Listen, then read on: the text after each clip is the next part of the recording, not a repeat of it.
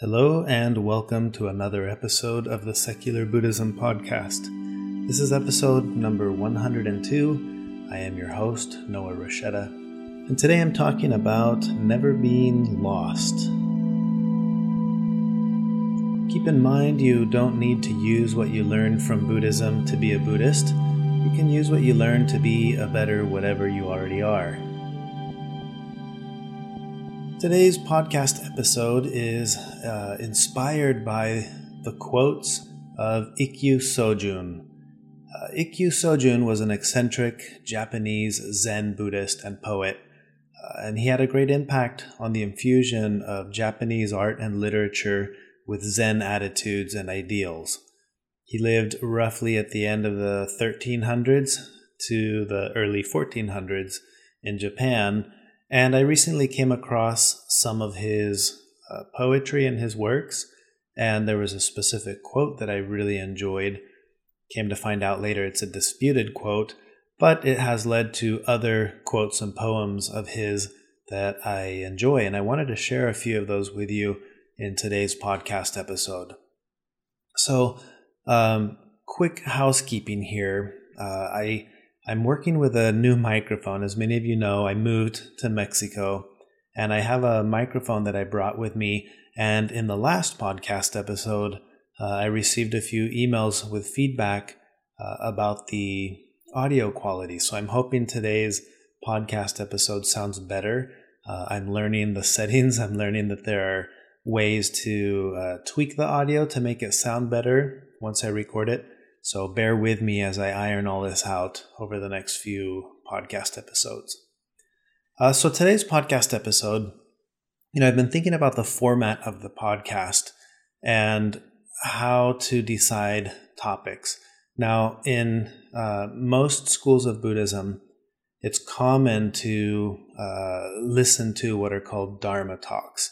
These are little talks where you go and you listen to usually the teacher or a sensei or someone shares a message.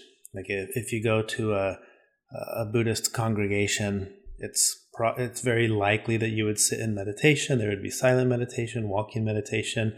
There may be some ritual aspect of it. And then there's usually a Dharma talk, and that's the moment where a concept or idea is shared. And that's essentially what I'm trying to do with this podcast. These are like Dharma talks. And it allows the format to be a little bit more loose. It's like just sharing a topic or an idea. It doesn't have to be very formal or structured.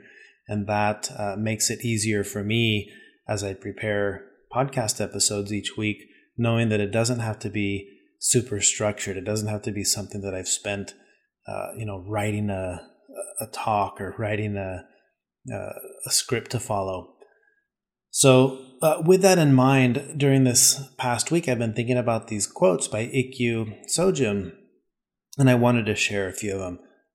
One of them is, "Yesterday's clarity is today's stupidity." I like that one because it's an expression that reminds me that what made so much sense to me in the past, I can look at today and question that way of thinking and think, how did that ever make sense to me? But I think another deeper, more important aspect of this is recognizing that today's clarity may be tomorrow's stupidity. And it's just a reminder of the ever-changing nature of things. What made so much sense to me may not make sense in the future, and what made so much sense to me in the past may not make sense today. And I can see that. I'm sure you can see that in different facets or aspects of your life. So this is a fun expression that we can kind of keep at the forefront in our mind as a way of remembering that we don't have it all figured out. The clarity that we think we have one day may not seem so clear.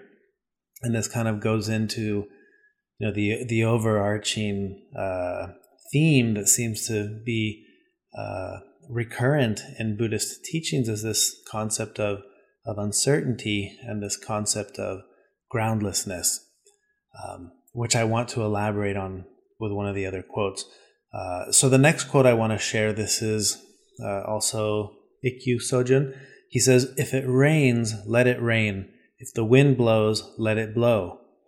And I like that expression. I feel like it's easy for us to visualize ourselves out walking in the street and suddenly it starts to rain or suddenly the wind starts to blow.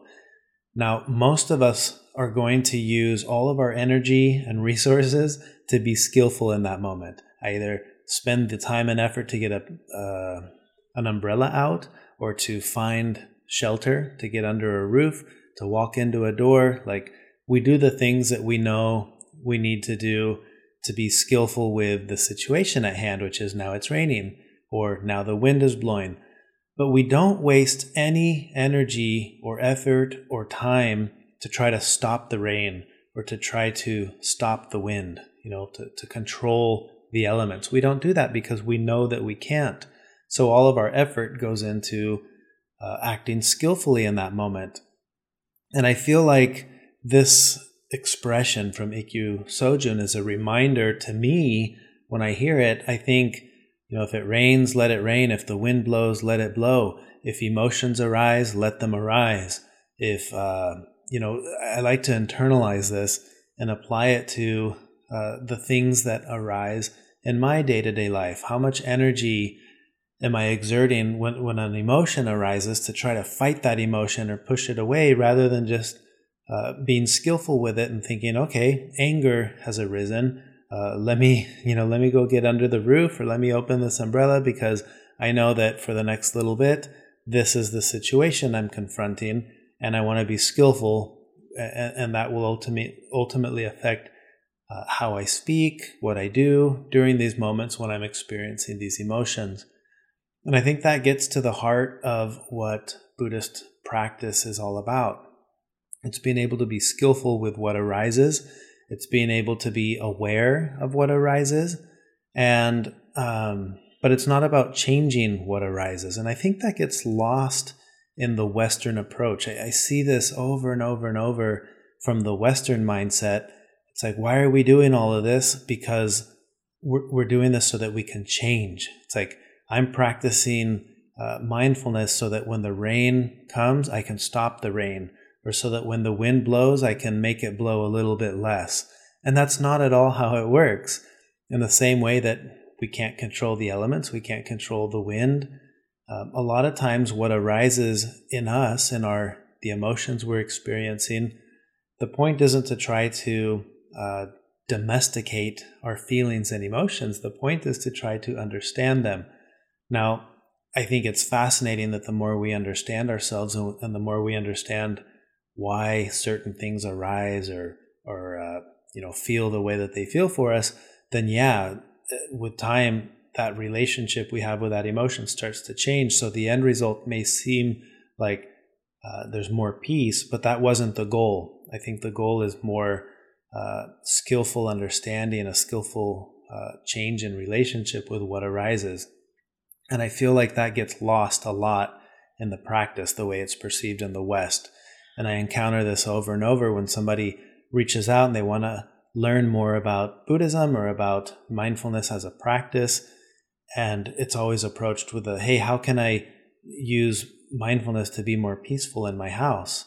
Or things like that, And it's like, well, I don't know that you'll be more peaceful in your house. It's not about being more peaceful. It's about understanding yourself more. And then the secondary result to understanding yourself more is that you may have more peace with yourself because you're more comfortable with these difficult emotions that you experience when they arise, and you're more skillful with what you do when you're experiencing one of those emotions. But you're not changing the emotion. You're not preventing yourself from feeling anger or things like that. So hopefully that concept makes sense. To me, that whole way of thinking is embodied in that expression. If it rains, let it rain. If the wind blows, let it blow. So that's the second quote I wanted to share from Ikkyu Sojun. Now the third one, this is the one I mentioned before, it's a disputed one. I shared the quote on social media several weeks ago, but I like this expression. It says, having no destination, I am never lost. Now this, whether he said it or not, I think it's a valid expression that's worth thinking about. Now, if you'll recall, this is a Zen Buddhist who's sharing these concepts and these ideas. And in the Zen tradition, the concept of the koan is worth mentioning here. Now, these are riddles, they're expressions or mental puzzles that are meant to be troubling to understand. If you hear this expression, having no destination, I am never lost, some of you may hear that and think, wow, what a profound statement. Others may hear this and be thinking, what a dumb statement, or what an obvious statement, or what a useless statement.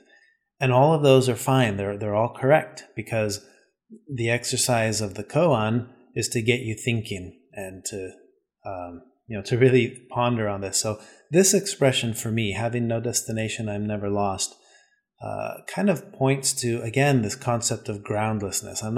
If there's nothing to grasp, I have no firm foundation that is the base for my reality, and I can't be lost, right? I have no destination. There's nowhere I need to be. There's only where I am.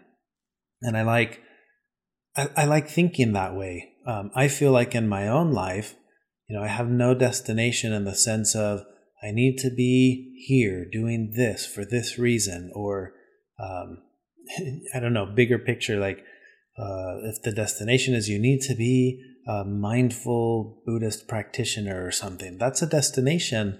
If I have no destination, I can't be lost. It's not like I'm doing it wrong, because there's nothing that I'm supposed to be doing. I'm just experiencing life, trying to be present and understanding myself in the process, so I can't be lost because I don't feel that there's anywhere that I need to be. And I think that's what I enjoy about that expression. Now, I've been having some mental pondering. I don't know how to word it. I think a lot, and I like to think about ideas, especially ideas that seem very natural to me because I was conditioned to think that way. And then I like to explore those things. So one of the ones that I grew up with, and perhaps many of you have too, as Westerners in general, we have the Judeo-Christian idea of heaven and hell. And so I was thinking about this the other day and talking to my wife about it, because we have conversations from time to time about a lot of these concepts, because this is a realm that she is in as a Christian believer, and a believer in concepts like heaven and hell. So anyway, we're talking about this concept, and I said, to me, there's a conundrum when we talk about heaven and hell, at least the way that I understand, or I was taught that heaven and hell exist as there's this good place, and then there's this bad place, right? You want to go to the good place and avoid the bad place. But I thought, here's what's interesting. I've always been taught that the good people go to the good place and bad people go to the bad place. Well, what are good people? Well, good people are kind and compassionate and Christ-like. And then I had this interesting thought of, well, here's the conundrum. Wouldn't the good people want to go to the bad place? Because if the people who are suffering are going to be in the bad place, then what good person who's genuinely good in their heart would want to turn the gaze and not, to turn their head and not want to see and be with the people who need kindness and compassion the most, the people who are in the bad place? And then I thought, well, that's kind of an interesting philosophical conundrum, right? Like, what if the ultimate test to make it to the good place is you can't want to be there? And I've thought about this with just expressions. It's been brought up to me at times in family or friend circles by people who will be like, "Hey, don't you fear deviating from the right path? Don't you fear the risk of not making it to heaven?" And I've thought about that, and I thought, no, I don't fear that. I mean, telling me that is like me telling you, "Hey, aren't you losing sleep over the fact that you may not make it to Valhalla?" You'd be like, well, no, I'm not worried about Valhalla because Norse mythology is not the worldview that that I go by. And that's kind of how I feel. But again, then there's this thought of, well, if there really is an afterlife and there are people who are going to be suffering in this place of suffering, isn't that where I would want to go if I feel compassion for them and kindness for them? I would certainly want to be there if someone I knew was there, not, especially if it was like a family member or a child of mine. If that's where they're going, well, then there's no way I would want to be anywhere else but where they are. And that's really kind of put that conundrum in the thought experiment of, well, where should you want to go? Maybe wanting to go to the good place is what disqualifies you from going there. Anyway, that's kind of a side tangent of a thought that I had, all based on this concept of having no destination. I'm never lost. I don't need to go to a good place or to a bad place. I'll just go to wherever I am. Anyway, fun little thought experiment. The thought that I had, so I've been listening to these quotes, and I like thinking about concepts, right? I mentioned that before. So I started thinking, well, if I had an expression like Ikkyu Sojun, what would my poetic expression be of reality for me? And one of the ones that I thought about, piggybacking off of the format of his expression, if it is indeed his, I thought, I kind of like this concept. Having no certainty, I am never wrong. And that's one that I've been playing with all week. What does that mean?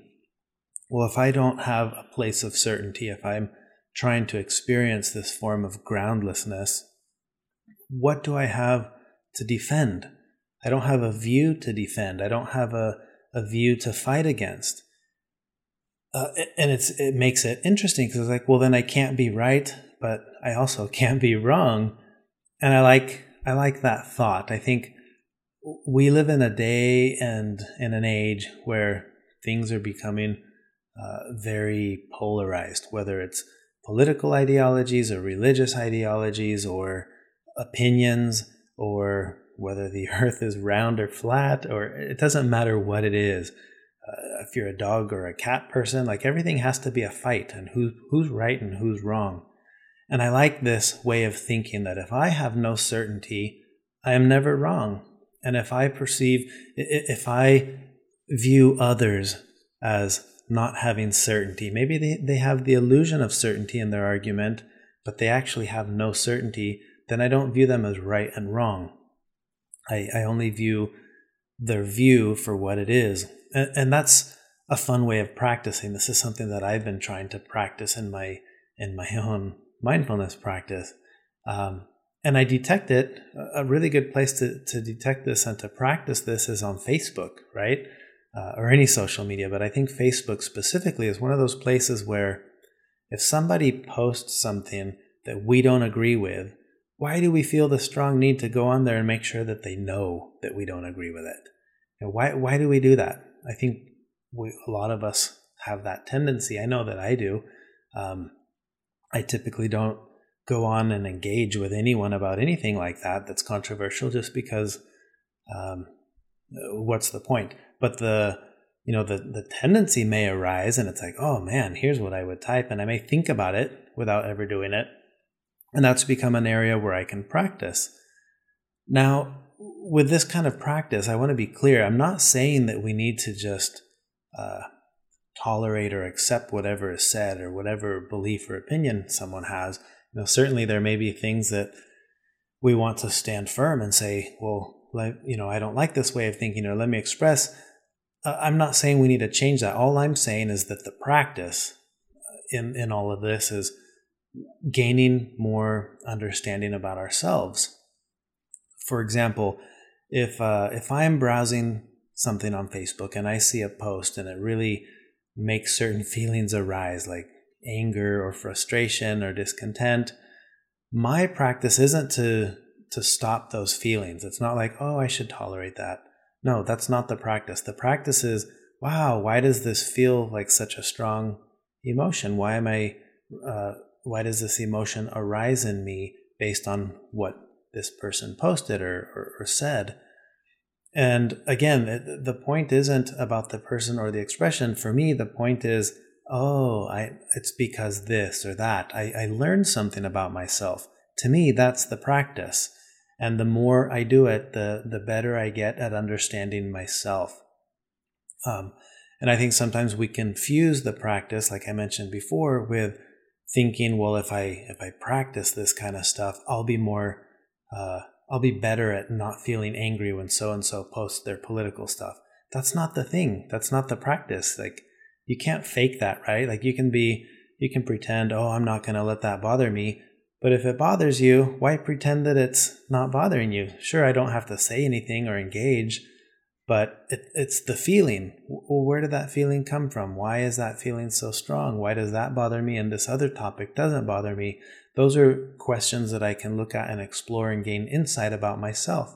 And that allows me ultimately to have a more skillful relationship with the experiences that I'm having as they unfold. But that's the extent of it. Again, the practice isn't so that you can change yourself or you can change someone else, especially someone else. Don't try to go down that route. The whole practice is, now I understand myself better. And just like with the example of, if it rains, let it rain. Well, now I'm not afraid of the rain because I know that I can do the skillful things that I need to when it starts to rain.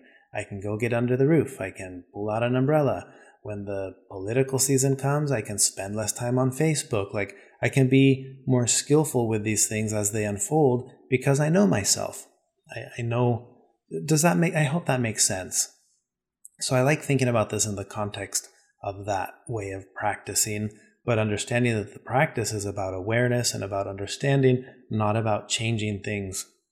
The changing things part is inevitable, whether we like it or not. But the more we understand ourselves, the more likely it is that the change that's going to be happening is a useful, skillful change that benefits you and it benefits everyone around you, because you're not so caught up in the reactivity of your own emotions. You can be skillful with discussions that you have around sensitive topics, and that's a really powerful thing, especially in dynamics where with parents or with loved ones, or I feel like we've gotten really bad at this in our society. We tend to want to surround ourselves with people who think the way that we think. And if you don't think the way that I think, it's almost like there's this sense of indignation. I can't be your friend. I'm going to unfriend you, or I'm going to stop seeing your posts, or, and then that makes it worse because now we become so sensitive that we can't be around anyone who doesn't think the way that we think. And that is not the solution. Communication, skillful communication, is probably the most powerful tool that we can try to develop if we want to make things better. And I feel fortunate that I'm in a position where I get to practice that a lot. My wife and I have, we have differing political views, differing ideological views, a lot of differing cultural views. We represent two ends of the spectrum on a lot of big topics, a lot of sensitive topics, and it's allowed me to understand myself, and it's allowed me to be more effective in how I communicate what is meaningful and what matters to me to her without stepping on toes or offending, and vice versa. That to me is the heart of the practice, to be able to talk to someone that you don't see eye to eye with. That takes a lot, and I feel like we've gotten bad at that. And some of these quotes remind me that I want to be better at that. And I hope that that's an aspect of the practice that all of you would want to work with as well. And again, the point here isn't to say, oh, I'll reach the point where I can finally tolerate, Uncle so-and-so who always brings up this crazy political topic. It's not that. Don't put yourself in a position where you have to fake that you're totally fine with something that you're not fine with, or that you're comfortable with something that you're not comfortable. You can have your healthy boundaries and whatever you need to do, all the while knowing that the point of the practice is for you to understand yourself, to have a more skillful relationship with the emotions and the feelings that arise when they do, so that you can be skillful with a situation that arises. That's it. That's the heart of the practice. So that's what I wanted to get at as far as the podcast episode and some of these topics. So if you like some of these quotes, you can look up Ikkyu Sojun. There's really not much more out there. He doesn't really have any books that stood out to me that I would recommend like I do in some podcast episodes where I'll say, check out this book or that. I don't really have that. These are just a few of the random quotes that made sense to me. And to be honest, there were several other ones that you're like, what was this guy smoking? And I think that's common with eccentric people. So those are the quotes that I wanted to share. And I like the one that I've been playing with is, for me, again, this isn't his quote. This is just something I kind of came up with, piggybacking off of his way of thinking, is having no certainty, I am never wrong. And I try to remember that when I'm in a conversation with someone about a sensitive topic or subject. It's like, yeah, but at the end of the day, what do I know? I have no certainty in this matter. And then I'm disarmed because I have nothing to defend. I don't have a view that's like, well, this is the right view. Let me defend this. It's like, I don't have a view. I have a lot of ideas that make sense to me, but just because it makes sense to me doesn't mean that it's right. And it doesn't make sense that someone else's view is wrong just because it makes zero sense to me. And that's important for me to remember. I can't be wrong if I don't have the certainty. And I'm not interested in the certainty. I'm not looking for it. I don't want it. I don't believe it's attainable. And I enjoy being comfortable with the uncertainty.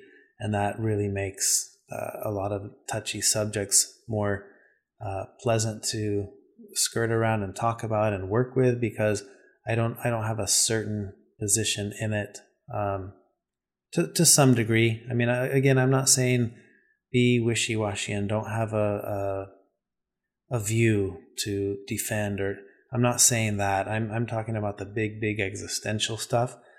On the smaller scale of things, of course I have opinions. Of course I have political views that I like to defend and that I like to present as why I think this is the most skillful path or the most skillful approach, and do so in a way that is compatible with talking about it with someone who doesn't hold that view. I get a lot of practice in that. But anyway, that's what I wanted to share.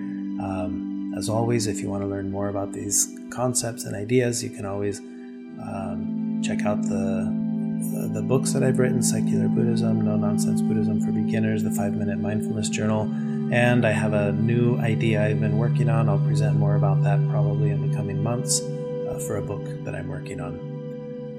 As always, if you've enjoyed this podcast episode, feel free to share it with others, write a review, give it a rating in iTunes. And if you want to make a donation to support the work I'm doing with the podcast, visit secularbuddhism.com, click the donate button, and that's all I have for now. But I look forward to recording another podcast episode soon. Thank you for listening. Until next time.